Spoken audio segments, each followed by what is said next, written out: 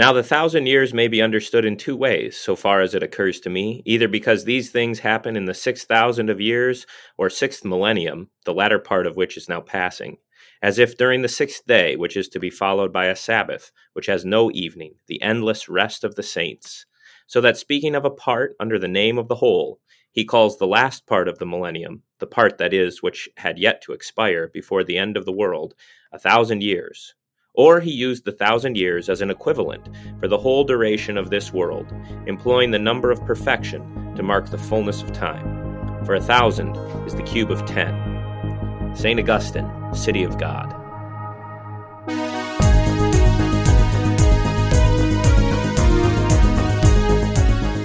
You're listening to A Word Fitly Spoken. I'm Zelwyn Heidi, here today with David Apple to continue our discussion of the book of Revelation. David, how are you doing? Doing great, Zelwyn. It's good to be with you in the new year, 2023. Looking forward to it. The year of our Lord. Yes. So how was your Christmas break? How did that all go for you?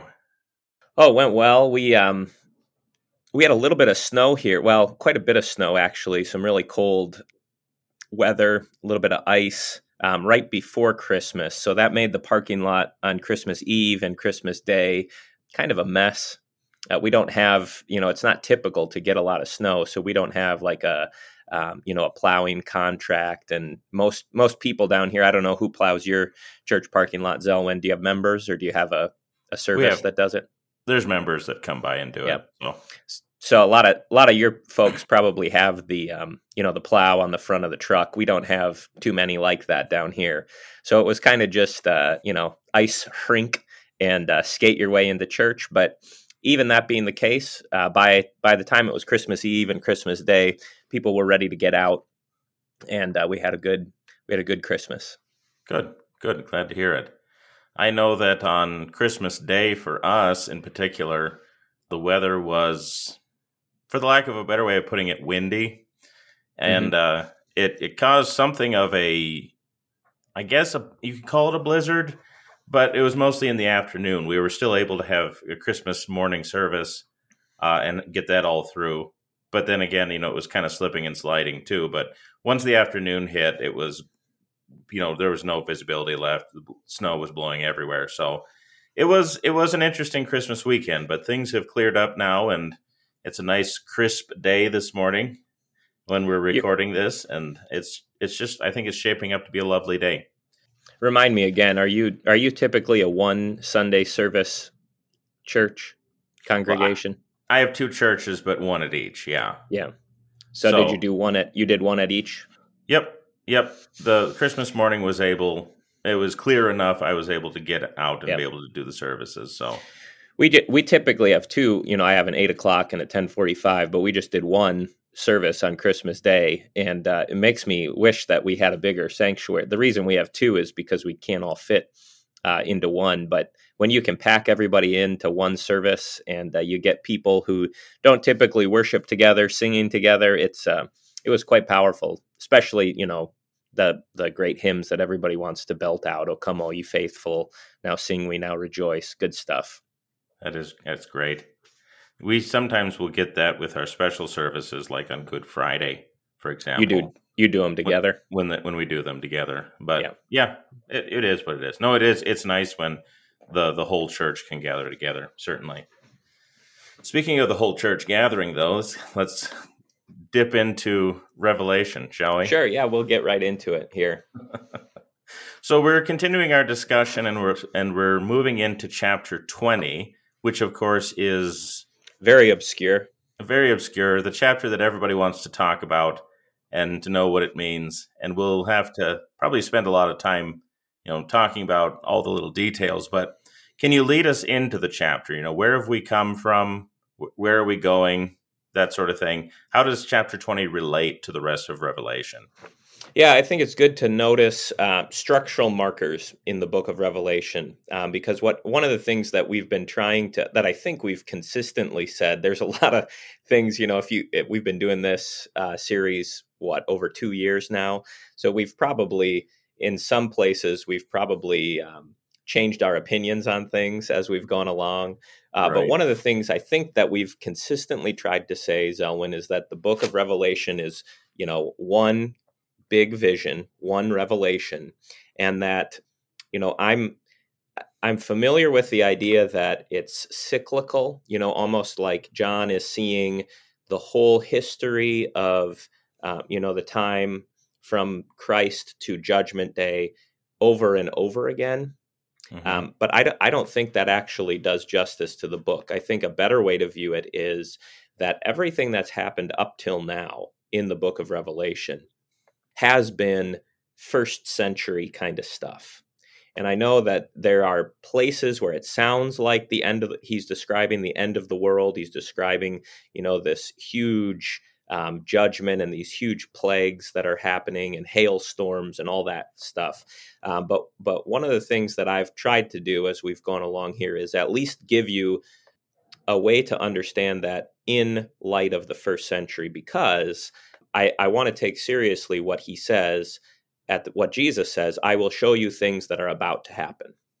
And so in the book of Revelation, if we read it as things that were within the life of the apostle, within the time of John's writing, what we have up till chapter 20 is kind of the things that have happened right around the year 70 AD. And so now in chapter 20, it's going to open up to, okay, what comes next? And so this really is where in my understanding of the book of Revelation, the book opens up beyond just that first century and is now going to look ahead.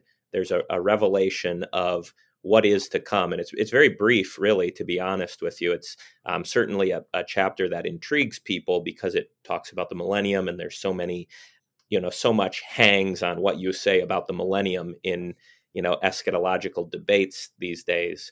But what I would say is this part of the book, chapter 20, comes at the culmination of, the destruction of the whore of Babylon, the battle between the beast and Christ riding out on his horse. So we've seen the whore of Babylon fall, we've seen the beast be destroyed, and now the devil himself. So those three enemies that came up back in chapter 12, the dragon, his beasts, those things are now being conquered in reverse order. So the first one to fall is the whore of Babylon, and I would equate that with the land beast, so to speak. Then the sea beast, Rome, and then now, okay, what do we do about Satan himself, and how does this open up then into the mission of the church? Sure. And I mean, even if you tend to see the book of Revelation more in terms of something that is happening not just in the first century, like I tend to do. I mean, I certainly appreciate, everything that 70 AD brings into the discussion, and I think that's worth considering. But even if you do see it as something that continues and like even repeats itself throughout history, there is something about chapter 20 that, I mean, it's like it's looking forward, right? It's looking to what is yet to come.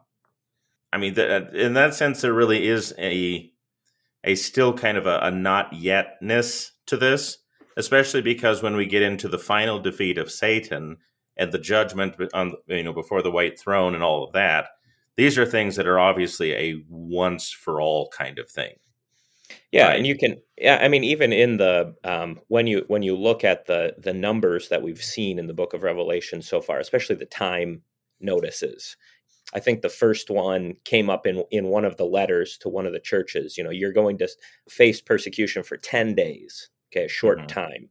And then you have references to things like 42 months, okay, so that's 3.5 years. 1,260 days, again, 3.5 years. Times and half a time. Again, that's meant to symbolize or signify a short time, 3.5. It's like a half of a 7, right? So it's an incomplete. But now John's going to use the number millennium, 1,000 years. And so we're talking about, okay, we'll get into the question of literal versus figurative in a minute here, but we're talking about something that is obviously a long time. Even Right. if it's a literal 1,000 years, well, that's a lot longer than any of the other time references John has mentioned so far. So certainly this chapter opens up beyond just things that are about to happen to open the horizons on things that are going to continue to happen. Right. Although it is worth pointing out, since we're kind of starting the discussion already, the fact that the 1,000 years is a defined period is something that we cannot ignore either, right? There's a beginning to it. We'll Yeah. discuss when we might think that beginning is, but there's also a clear end. Yeah. So whatever the 1,000 years is, it cannot be, the world without end, the kingdom to come kind of a Yeah, thing. that's a good point. That's a good point to make. It has a beginning and a termination. It's not Hmm. the eternal state. The eternal Right. state is beyond the millennium. And I would just mention here too, if you're looking for kind of structural markers in the book of the Revelation, there's these 4 times where John is told, "I will show you, I will show you, I will show you." So chapter 20 comes at the end of the third, "I will show you." And that began back in chapter 17. So I will show you the whore of Babylon. And that's chapter 17. Then the whore's fall is chapter 18. Then the battle with the beast is chapter 19. And now, once those things have been conquered, now there's time for the millennium to begin. And everything that is encompassed in the millennium doesn't begin until those other things fall. So again, I don't see this as John, kind of starting over again and saying, Hmm. okay, now let's go back to the very beginning. I think there is a progression through the book of a continued story, a continued revelation, and this comes at the end of the fight with the whore and with the beast. Now comes the millennium. Sure. Well, we should probably talk about the basic structure of the chapter so that we can really get into a discussion of what it says, to really Yeah. get to delve into what everybody wants to talk about here. So how would you divide chapter 20, and why is that significant? Yeah, I would say there's 3 visions in chapter 20. So in the whole book of Revelation, if you have the big picture, there's these four things that John is shown. Chapter 20 comes at the end of the third of those showings. I will show you the whore of Babylon. But now in chapter 20, if you just look for "then I saw," that's kind of the marker. Then I saw in verse 1, then I saw in verse 4, and then in verse 11, you get that again. Then I saw. So I would take this as 3 visions. And then between verses 11 and 15, there's a couple more uses of that. Then I saw, then I saw. But the context seems to me clear that that's all part of the same, that's contained in the one vision. Okay, so the first vision is verses 1 through 3. And that's the vision of an angel coming down and binding Satan. Okay. Then verses 4 through 10 describes the reign of the martyrs and the loosing out of Satan and his final defeat. And then verses 11 through 15, I'm gonna call that the final. That's the final judgment. That's Judgment Day. Some people would, I think, if you've ever talked with a dispensationalist, they'll use the term the Great White Throne Judgment. That comes as the third of these visions in chapter 20. Why are you talking to dispensationalists, though, David? Well, I live in Kentucky, so they're kind of hard to Fair. avoid. Fair. I'll give you that. And besides, they're interesting. You never know what they're going to say. Yeah, the amillennialists are kind of boring. The pre-mill guys, they're exciting. Well, very good. Okay, so with that division in mind, then, we want to turn our attention in the last part of this first segment to that first segment, right, to verses 1 through 3 in chapter 20. And in this segment, we have, a couple of very clear things happening, which, of course, is the binding of Satan and also the beginning of the 1,000-year period. Actually, basically the whole of the 1,000-year period. And honestly, this is a lot of where the debate centers, right, is in these 3 verses. What does this mean or whatever? But let's start with Satan himself. Okay, we have the angel coming down, having the key to the bottomless pit, the pit being where the demons come from. The kind of their abode, if you will. Yeah. And a great chain with which to bind Satan. So, what exactly is happening here? What is the angel doing? Or maybe the better question to start with is, who is this angel? Because that's also a point of debate, right? Yeah, I mean, throughout the book, there's always, there's these various angels. Sometimes the referent is to the pastors of churches, right? Think back to the letters that John is told to transcribe. They're sent to the angels of the churches, and we take that as the pastors. In other cases, the angels are, just like it says, they're legitimate angels. There are some people who take some of the angels as, like one of the angels, I believe, as Christ himself. I've read commenters here who would take this angel as the angel of Jesus, as a reference to the Holy Spirit. So there is lots of debate about who exactly the angel is. Certainly because he comes down and has this authority over Satan, I think we would take this as more than just a pastor of a local congregation. And so seeing this angel as someone who comes with the authority of Christ, whether it's Christ himself or a broader use of that term angel to maybe encompass the activity of the Holy Spirit, I think it's plausible to take it that way. Or something like we saw back in chapter 12 with Michael, an archangel of some sort. But something more than a human figure, I think, is implied here. You don't have the keys over Satan? Is that what you're saying? Well, we'll get into how we use the key, how the keys continue to be used, but at least the description here of an angel coming down from heaven, holding in his hand the key to the bottomless pit and a great chain, seizing the dragon, the ancient serpent, I think that calls for more than the local pastor binding and loosing sins in heaven. Well, maybe in Kentucky, but up here in North Dakota, we are doing great things in the Spirit. No, I'm okay. joking, So if you want to go that way, Zelwyn, then I think, okay, take the key. Well, let's not get into that just yet, because we'll talk about church discipline and what that has to do with the millennium in a minute. Right? Sure.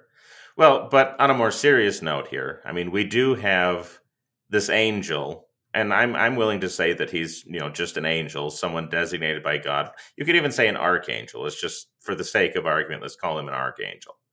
But he's been given this key to the bottomless pit, showing at least that, God has the authority over the pit. The pit is not, kind of in hostility to God, and there's nothing he can do about it. God is the one still dictating the flow of events here.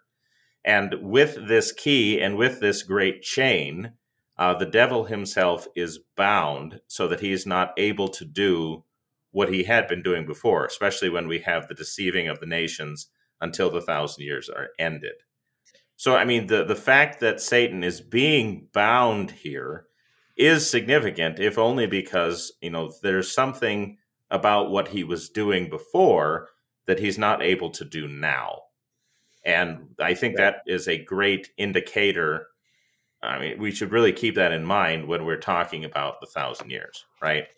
Yeah, the before this, there had been a reference to the abyss, but the abyss was open. So I think it was back in, oh gosh, I can't remember the chapter number now, but remember before there were things coming up out of the abyss. There were the locust scorpions came up out of the abyss. Now, so that there was like a highway open between the abyss and earth, and things were coming out of the abyss onto the earth. Now, with everything that's transpired in the book, again, this is why I don't see it as just purely a cyclical thing. Everything that has happened has led to this progress where now the abyss is closed. It's sealed over. Satan is suppressed there. He's not completely inactive, and we'll talk about that maybe after the break would be good. But he is put down into the pit. The pit is sealed up. in a lot of ways, this is reminiscent of what happens to Jesus, right? Jesus is seized, he's taken to the cross, he's thrown into the grave, it's sealed over, he breaks out. But the devil is, he's a bad imitator. And so what happens to him is that he actually is sealed up and he can't get out until he's released, But again, that doesn't happen of his own accord. He's released in order to be finally destroyed. And we'll talk about that more when we get back after the break, right after this.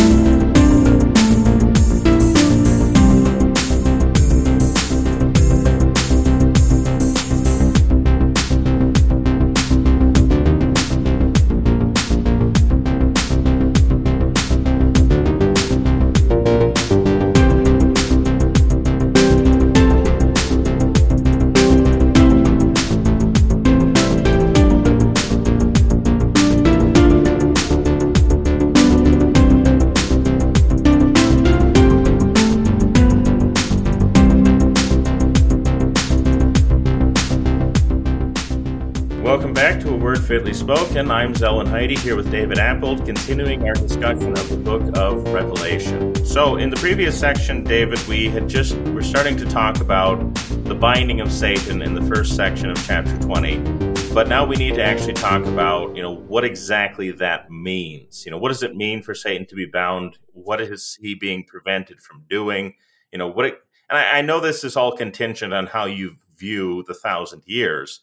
But let's just start the discussion. What does the actual binding mean? Yeah, I mean, I think so maybe if we have two possibilities in our minds that can help us clarify, either he is completely inactive. That would be one possibility here, right? So the angel comes down, throws him in the pit. He's chained up. It's all sealed over. He has no activity. He has no force on earth at all. Or you could take this as he is still active in some way, but he is restrained from doing what he previously had done. And the text itself makes reference to the specific activity of the devil that is bound up here when it says, so that he might not deceive the nations any longer. So it's especially this activity of Satan as the deceiver of the whole world, who's held the world in lies, who's held the world in, under that kind of darkness. That's the way that I take it. It doesn't mean that there is no satanic activity during the millennium, but that he is suppressed, and what he had been able to do before, he's no longer able to do, which is to deceive the whole world.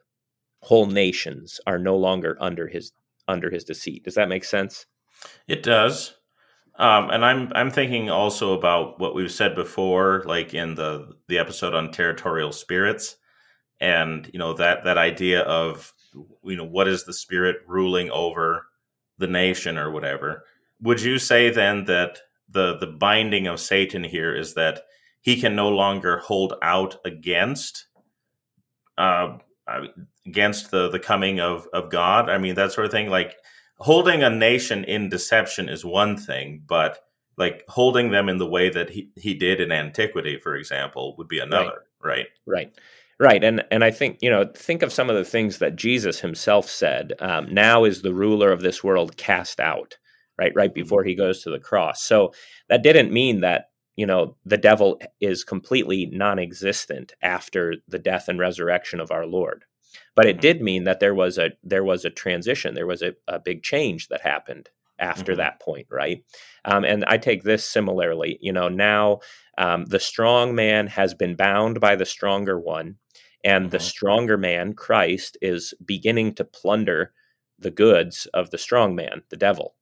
But he's not it doesn't mean that the church will not face some kind of satanic attack. It doesn't mean that there's, in the millennium, it is just all peace all the time. It just means that what previously had been the MO of the devil, to deceive whole nations, no longer is going to be the case. That the word of Christ, the word of truth, the light of the gospel is going to, at least here, begin to go out into the whole world, and the devil will not be able to stand against it. Okay, but just so that we are clear in what we're saying here, at least in our thinking, we also said in the previous segment that the angel who binds him is an angel, right? But if you're referring back to what Jesus says, the stronger man binding the strong man, Christ himself doing that, is there a conflict between those two statements? I don't think so, because of things. What term should we use here? Well, put it this way: who's at work in the life of the church? Is it Jesus or is it the Holy Spirit? Both. Right? It's both, right? And so the Word and the Spirit are at work in the world. Jesus binding the strong man doesn't rule out the fact that he authorizes his apostles to go out and to evangelize the whole world. He works through them, right? And so I think in a similar way, you can see here the angel coming down from heaven is not coming on his own authority. He doesn't come with his own power and might, but he's authorized by Jesus, similar to maybe the way that we talk about Michael casting the devil out of heaven. How does he conquer the devil? Well, it's through the blood of the Lamb, the testimony that he conquers. So it's not because of something apart from Christ, but Christ's victory on the cross and in the resurrection, now sending the Spirit, now authorizing the apostles, now at work in the church. These things are not opposed to each other, but they're all, what's the right term here to use, Zelwyn? They're concurrent. They're working together. Right. Well, I mean, we do this too. If we send someone to do something on our behalf, we can honestly say that we've done it, right? Right. Even if we weren't the ones who actually physically, like in that moment, did it, we still authorized it to happen, and that's why it happened, kind of a thing. Mm-hmm. So yeah, we do this too in our language. I'm just trying to make sure that we understand this clearly. Yeah, no, it's very helpful because, think back to other keys, right? This binding certainly brings to mind the use of a key. And so at the very beginning of Revelation, it was Jesus who said, I hold in my hand the key to death and hell, death and Hades.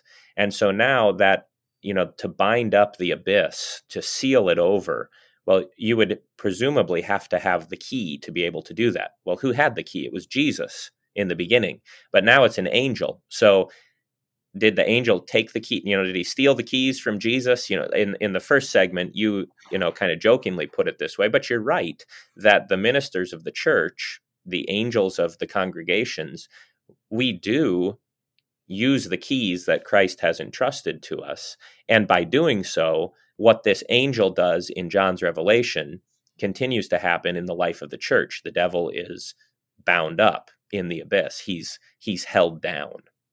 Sure.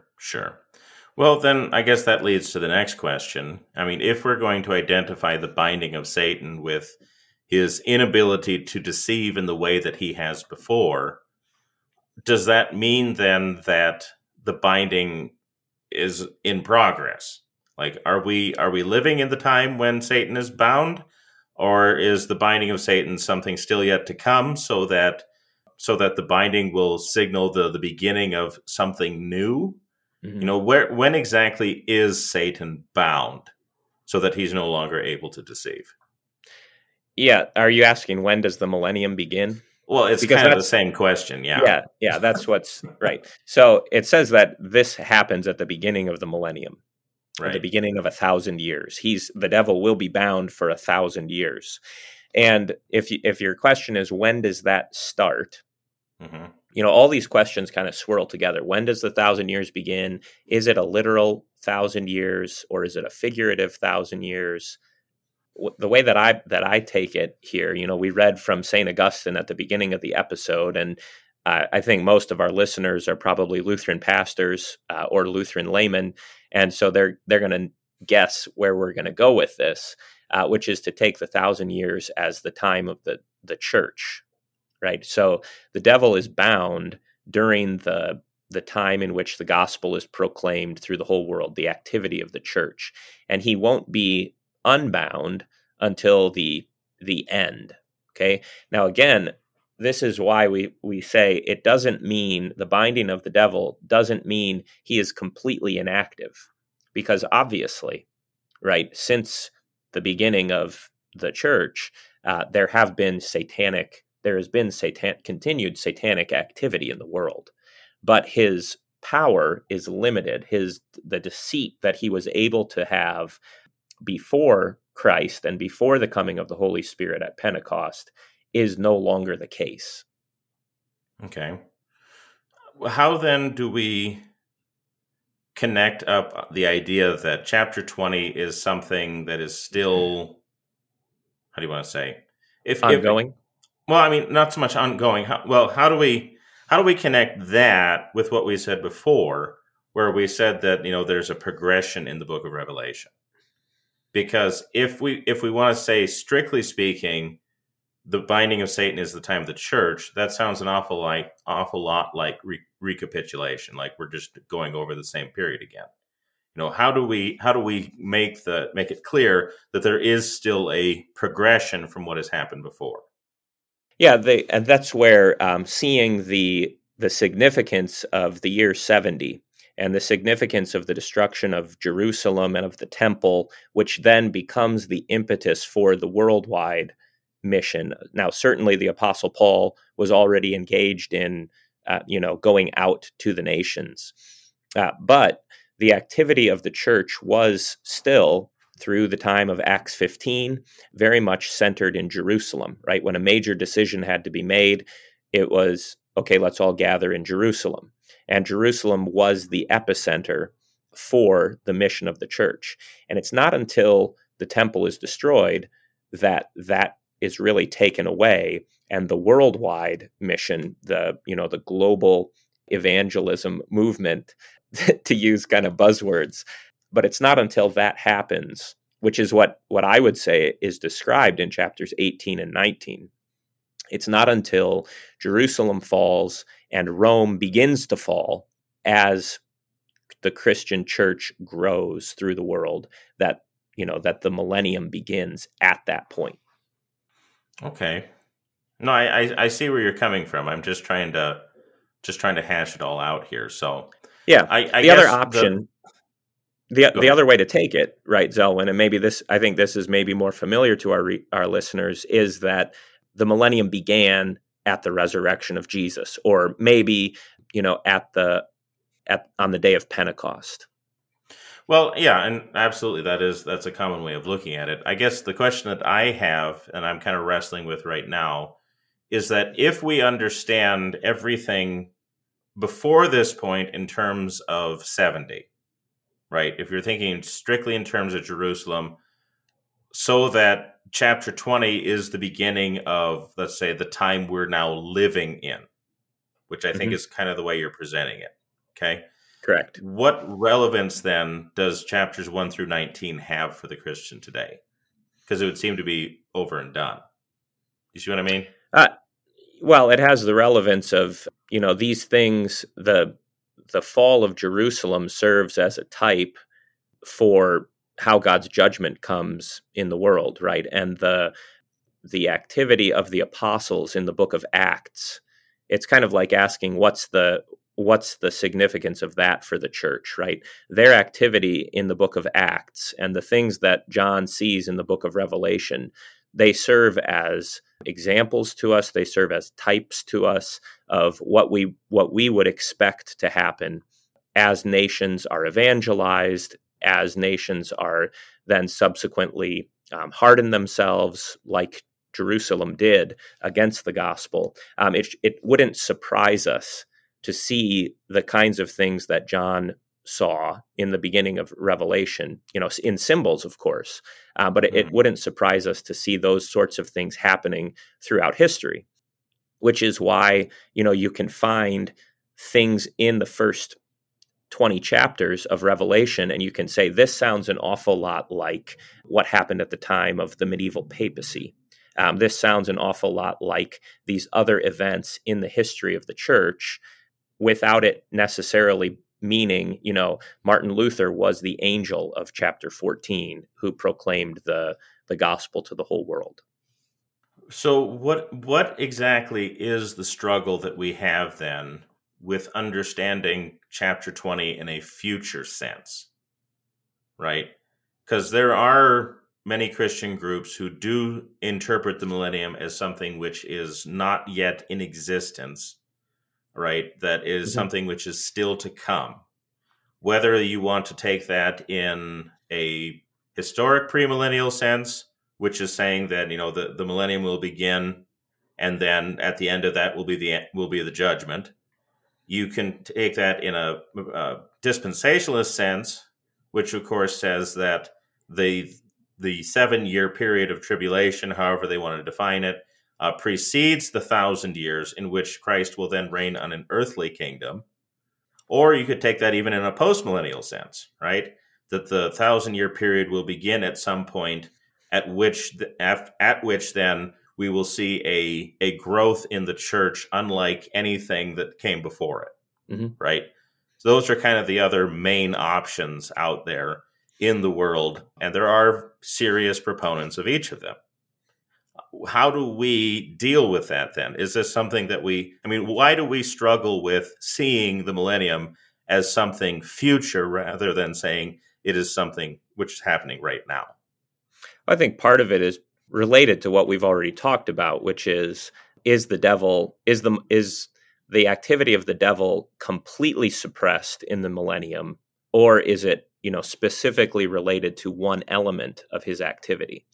Because if you take the view that the binding of the devil means he is completely inactive in the world, then you look around at what's happened in the last 2,000 years and you say, well, therefore the millennium hasn't started yet, right? Because we still see satanic activity in the world. And until that is completely suppressed, no millennium, right?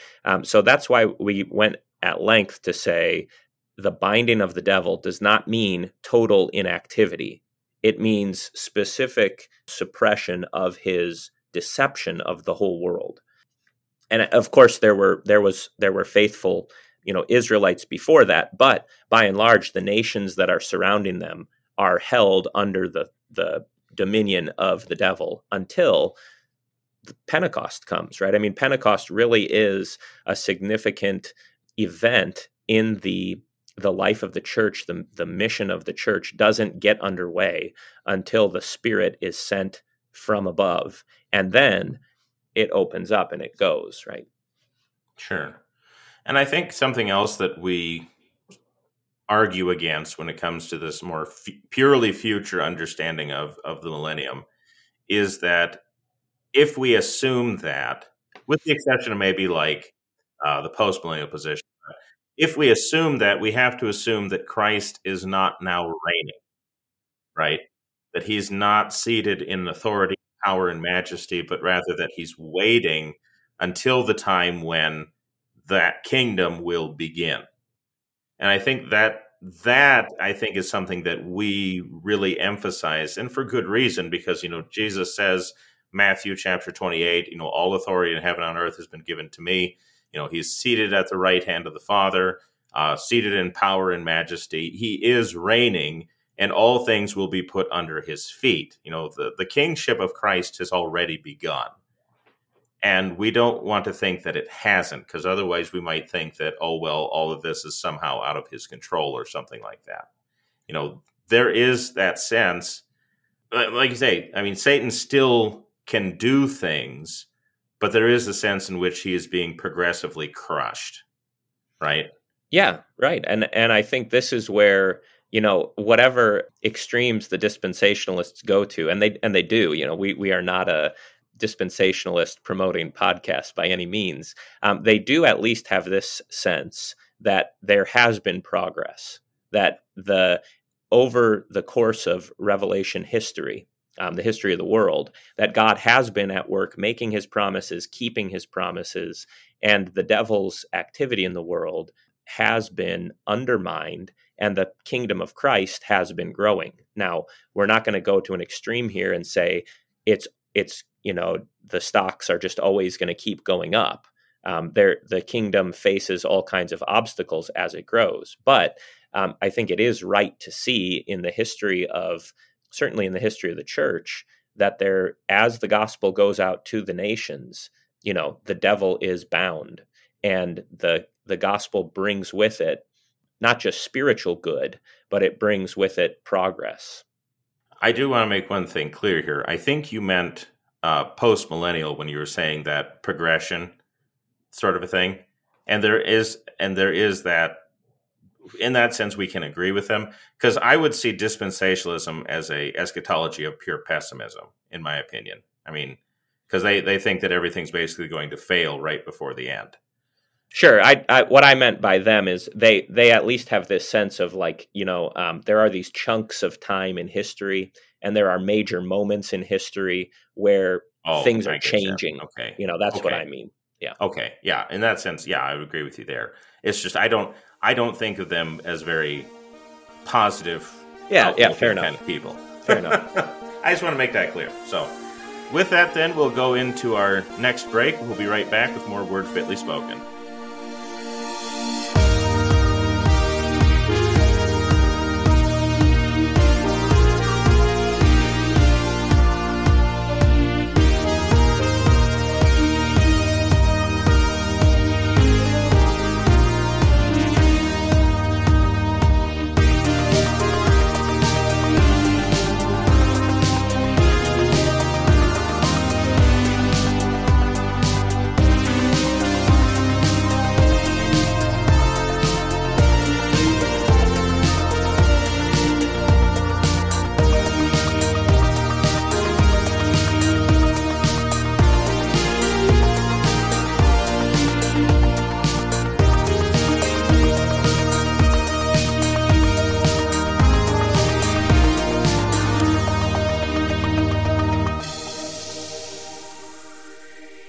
You're listening to A Word Fitly Spoken. I am Zelwyn Heidi here with David Appold, continuing our discussion of the book of Revelation.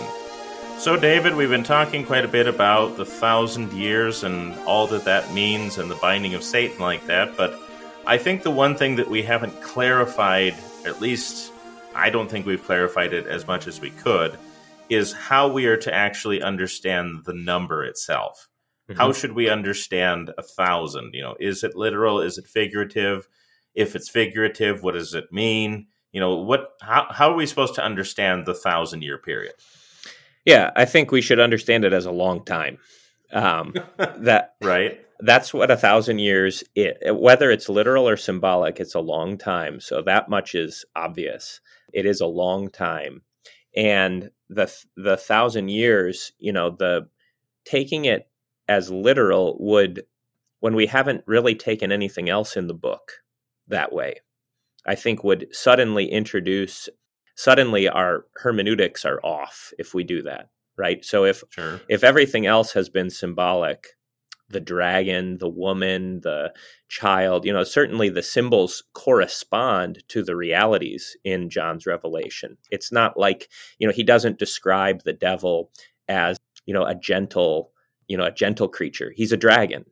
And he doesn't describe Jesus as a lamb for no reason, or as the Lion of Judah for no reason, right? The symbols correspond to the realities properly.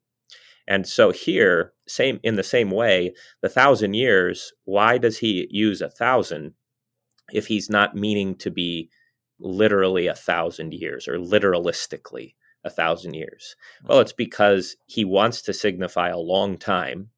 And so a long time needs a big number, kind of basically. And then you can get into, you can go into the whole 1,000 is a cube of 10, and 10 is a complete number. So 1,000 is a number of cubed completion, Trinitarian completion. I think all those things have validity to them. But the point for us is it's a figure of a long time. And the long time the way that I read it is from the time of the fall of Jerusalem to the end of the world. Yeah, and that kind of gets back into our previous discussion. Although I will say the year 1000 AD was a wild time.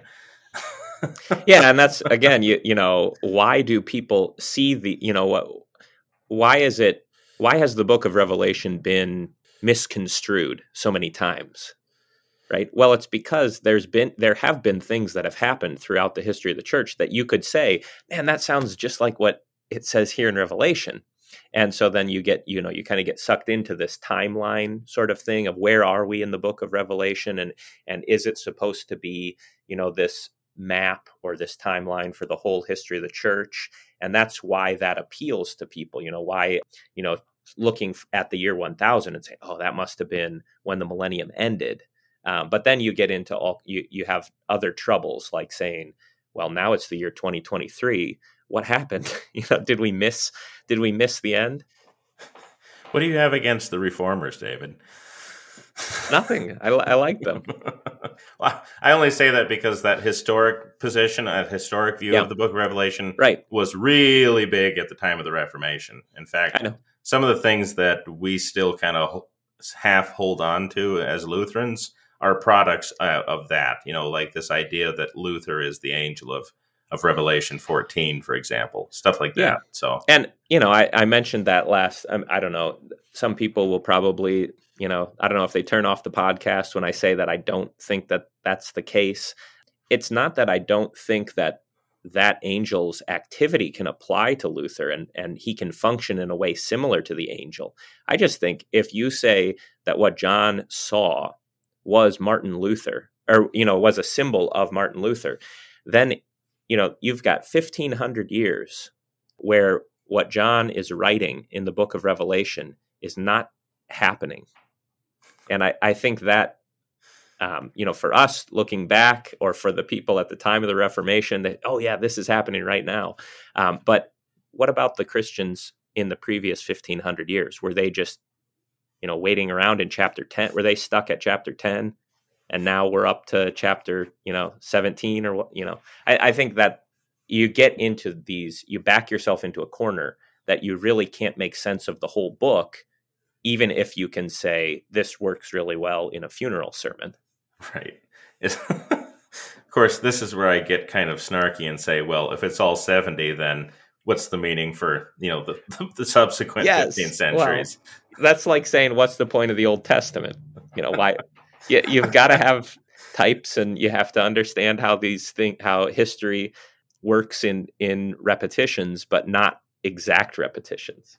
I like how you're taking me seriously, but yeah, well, I have to, because you speak on behalf of many. So, if we're going to understand Revelation, the 1,000 years, as a figurative number for a indeterminate but long period of time, during which Satan is bound so that he's no longer able to deceive in the way that he had before, how then should we understand the end of verse 3 when it talks about the end of this 1,000-year period and the release of Satan? Yeah, so whenever we get to the end of the millennium that we're currently in, and of course it could happen at any time. I think that that's a good thing to always remember here. There's nothing that prevents our Lord from returning, except, like it says in 2 Peter, his own mercy, right? It's the kindness of the Lord that leads us to repentance. He is not slow in keeping his promises, as some count slowness, all those things.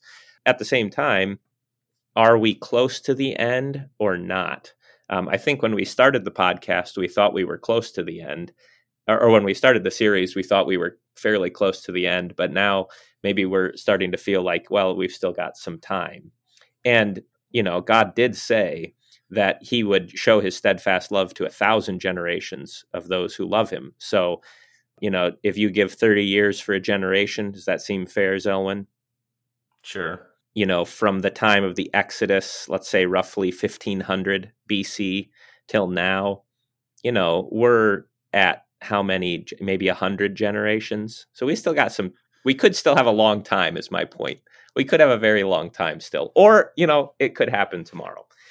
But in any case, at the end of the millennium, it says that the devil will be loosed. And this always causes a little bit of concern for people, because obviously that would be a bad thing, right? If the devil's Right. loosed. But he's loosed in order for something else to happen. He's not just loosed so that he can, have free course in the world. He's brought out of the abyss, if you want to put it this way, right? It's a divine passive. If you want to get into the grammar, God releases him in order to finally destroy him. So the binding is not permanent for the devil. The permanent thing is being thrown into the lake of fire, which is about to happen. And in order for that to happen, he has to be brought out. Is this kind of like the restrainer in Second Thessalonians and the man of lawlessness? I mean, I know that's a different figure, and I mean we've talked about him before, but this idea that there's a restraint in place that will persist until it's released, after which the man of lawlessness will appear, right? Yeah, I think that's a good parallel here, to see that God does restrain Satan and then he brings him out. But he doesn't bring him out to say, okay, we're going to go back to how things used to be, which is he's going to go around deceiving the whole world forever again. But he's brought out, he goes and he gets his army. This is what we're going to see down in verse 7 and 8. He goes and he gets Gog and Magog, and he comes back for a fight, and he's quickly dispatched. So it's the final battle. And in order for that final battle to happen, God has to loose him, or he chooses to. I mean, it's possible that God can do, he's free here, right? He could have just said, well, now that I've got him down in the abyss, I'm going to finish him off. But he brings him out in order for that final battle to be public, I suppose. Yeah, and we probably won't get into that final battle until the next time we come back to Revelation. But, I mean, you do have this release in the sense that he is now able to deceive in the way that he had before. So whatever is going to happen at his release, we're going to see a turning towards him and away from God in a way that we had not seen before.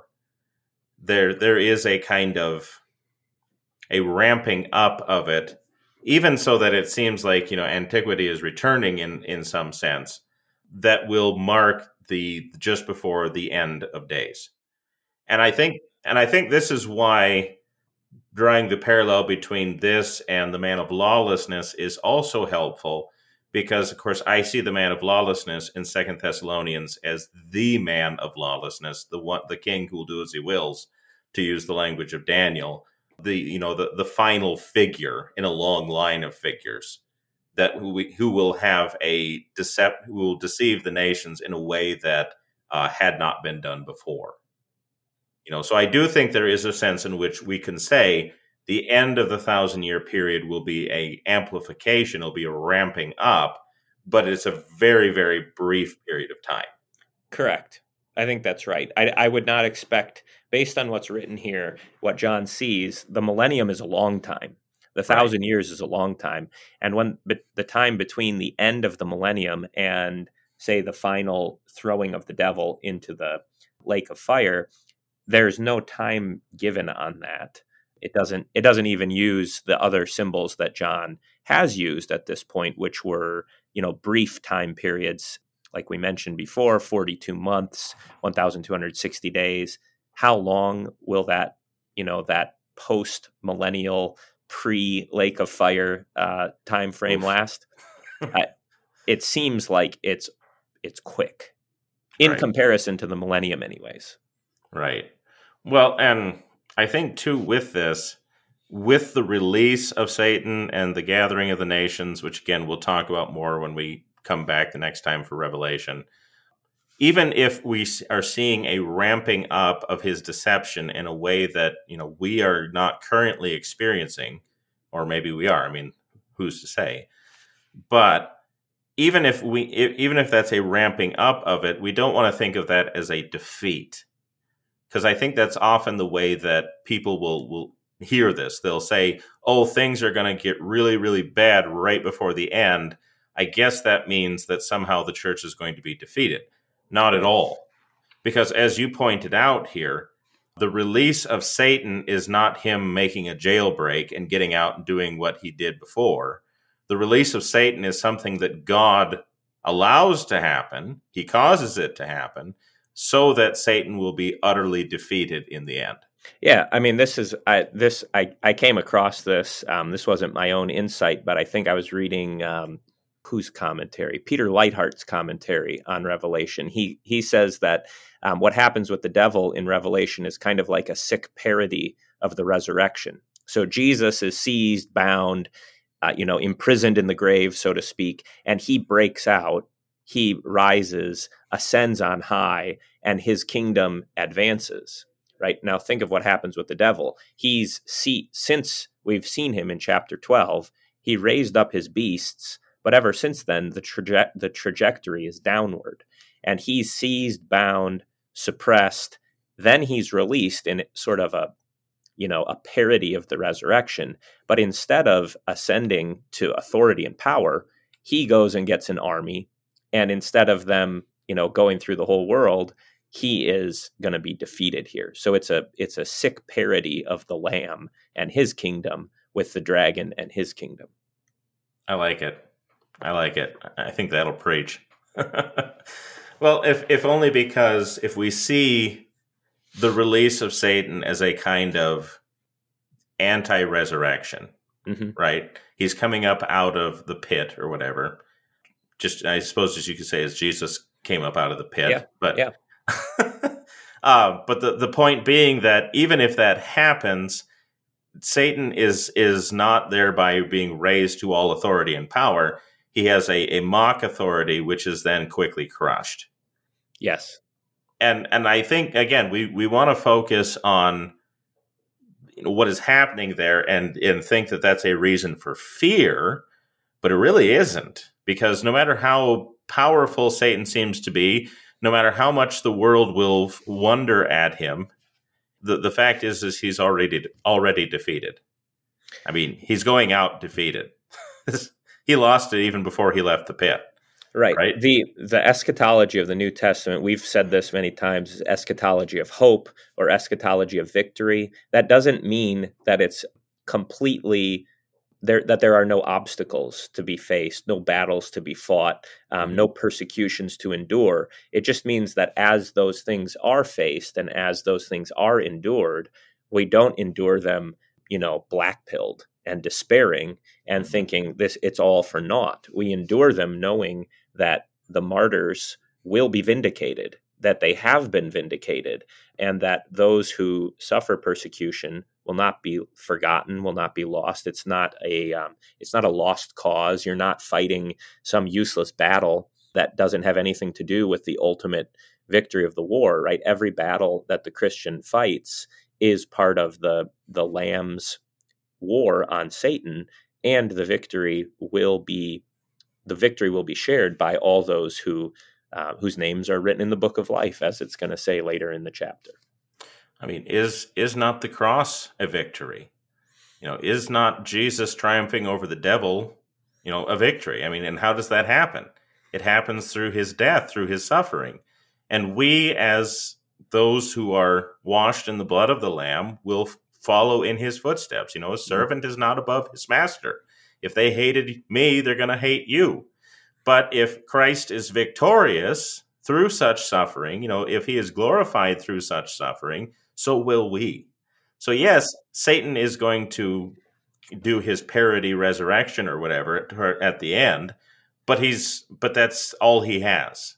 He has nothing to look forward to. We who suffer can look forward to glory. And I think that sets us up nicely, Zelwyn, for where we want to go with this, which is to see, okay, we've just been doing these first three verses for good reason, because there's lots of questions about the millennium and when does that start? When does it end? How long does it last? But what John spends a little more time on is what comes next, which is the describing what else happens during the millennium. So you have this note about at the end of the millennium, the devil will be released. That doesn't get picked up then again until verse 7. But in verses 4 through 6, you hear a description of what else is happening during the millennium. Okay, the devil is, his deceptions are suppressed, and now in some way the martyrs rule. And I think we want to spend some time just thinking through, how does martyrdom, and this came up in what you were saying, because it's through the cross of Jesus that the victory is won. So how is it that martyrdom actually advances the gospel? How can martyrdom be a victory when it looks like you've lost everything, right? Your life is taken from you.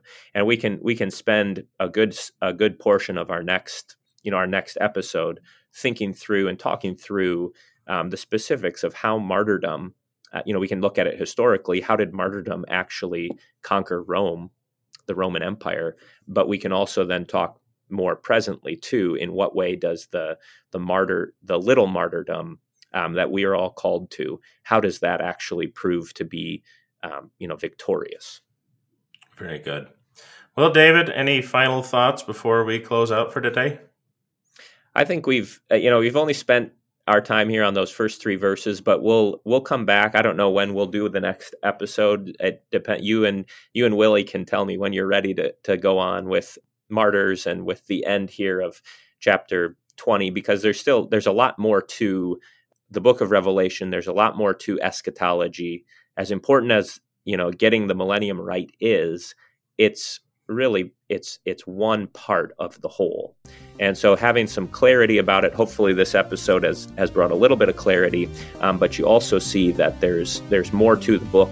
There's more to eschatology than just saying, do you believe in a literal 1,000 years or a figurative 1,000 years? Or do you want to just talk about it for an hour?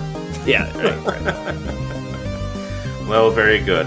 Well, this has been A Word Fitly Spoken. If you like what you hear, check us out, wordfitlyspoken.org, facebook.com/wordfitly, or Twitter @wordfitly.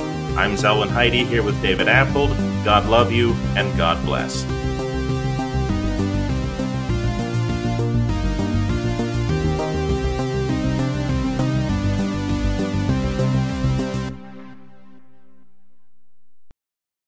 And yet the verse of the gospel will not be untrue.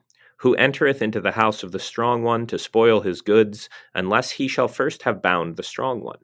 For in accordance with this true saying, that order is observed, the strong one first bound, and then his goods spoiled. For the church is so increased by the weak and strong from all nations far and near, that by its most robust faith in things divinely predicted and accomplished, it shall be able to spoil the goods of even the unbound devil. St. Augustine, City of God.